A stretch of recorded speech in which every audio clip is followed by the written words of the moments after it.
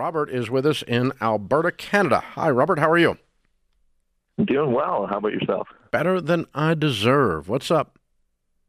All right. I'm looking to buy my first house with my wife. We have about $150,000 saved, and my in-laws are being generous and lending us about $100,000 to help with the down payment.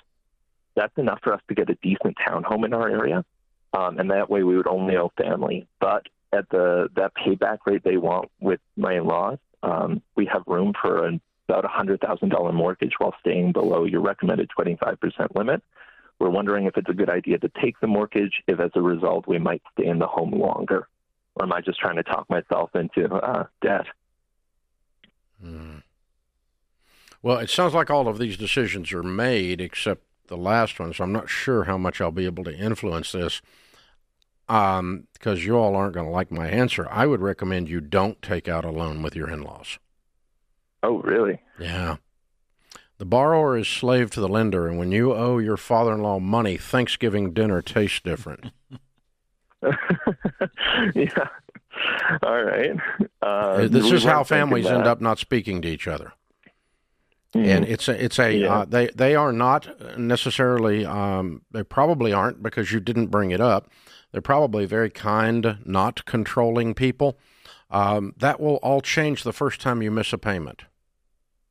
And suddenly where you went on vacation, the brand of the kids' clothes matters. Mm-hmm. They're looking at every decision you make with money as to whether they get paid or not. They can't keep from doing it because they're human beings. Now, how bitter they are, angry they are, or toxic they are in response to those situations could be different depending on how wonderful people they are. But it doesn't matter. You're going to feel different. Your wife won't feel as much of it as you will, but you're going to feel it.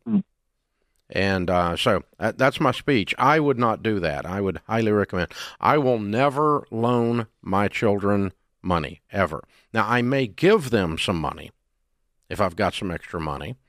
To do something like you're talking about, I would make that a gift personally. But that's pretty bold to ask for that on your part. But anyway, all of that to say, yeah, I would buy a house that your down payment plus your mortgage that you can afford would purchase, not an in-law loan. But again, Robert, I have no expectation for you to follow that advice because you guys have already kind of discussed it. You're comfortable with it. You threw it out there like I'm picking out a shirt. You didn't think about it at all. Yeah, and I hope people don't miss what you just said because the dynamic changes when you start talking about your in-laws doing anything for you. I remember before we got married, we were doing some counseling. We came back from a counseling session, premarital, and Stacy's father met us at the door, and he had been working through her finances before she came into our marriage, and she had not a huge amount, may have been about $15,000 as the student loans, and I was ready to take it on. We had already talked through it. I had no student loan debt at the time.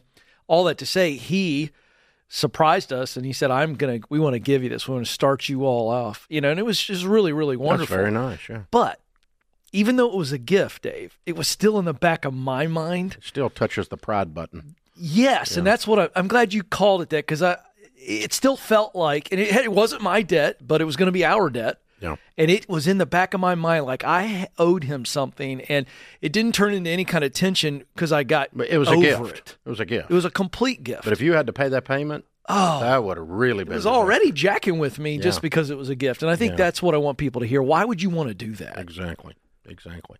I have trouble, just as a general category in my life. I'm not as bad at it now.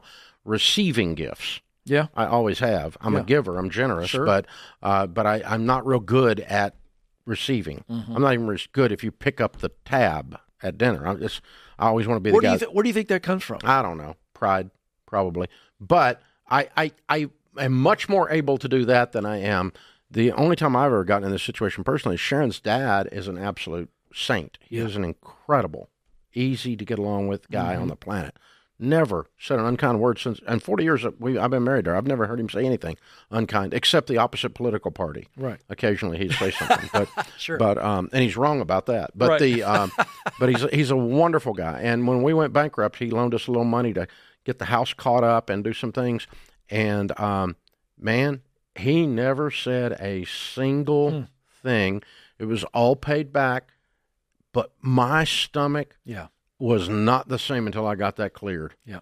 You talk about, like you said, jacked with you, messed with you. Yes. And the old joke is anybody you loan money to, it changes the relationship. It does. It changes a friendship. It changes your roommate. Mm-hmm. It changes you loan money to your girlfriend. Oh, that screwed that whole thing up. When you loan money to someone, you change it from whatever the mother-father relationship to master-slave. Yep. Friend to master-slave. And the old joke is if you loan your brother-in-law $100 and he never pays it back, but he never speaks to you again, is it worth it? Yeah. Right. But that's Right. that's the kind of thing you can get into. Now, again, I will say clearly, the way Robert presented that, I'm pretty sure his in-laws are not toxic people.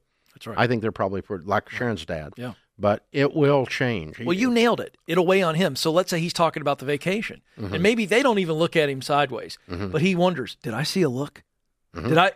You start manifesting things. Yeah. To your point, your father-in-law never said anything negative, never has, but it was in your head so That's where I much. came up with the saying. I think you're right. Thanksgiving dinner I think you're doesn't right. taste the same I because think I that's right. experienced that. You did. Yeah. I'm sitting at the Thanksgiving table thinking about this, and he's not thinking about it. Yeah. It didn't bother him a bit, Yeah. but because he's a kind master, Yeah. and I was a rebellious slave.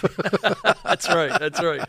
Well, it reminds us of our good friend Henry Cloud, talking about boundaries. That's a boundary that I think you're right. It should always be set. Don't take a loan from family members. Folks, ever. if you want to help your children, and you have the extra money, and you want to give them some money, no strings attached, no controlling, that's fine.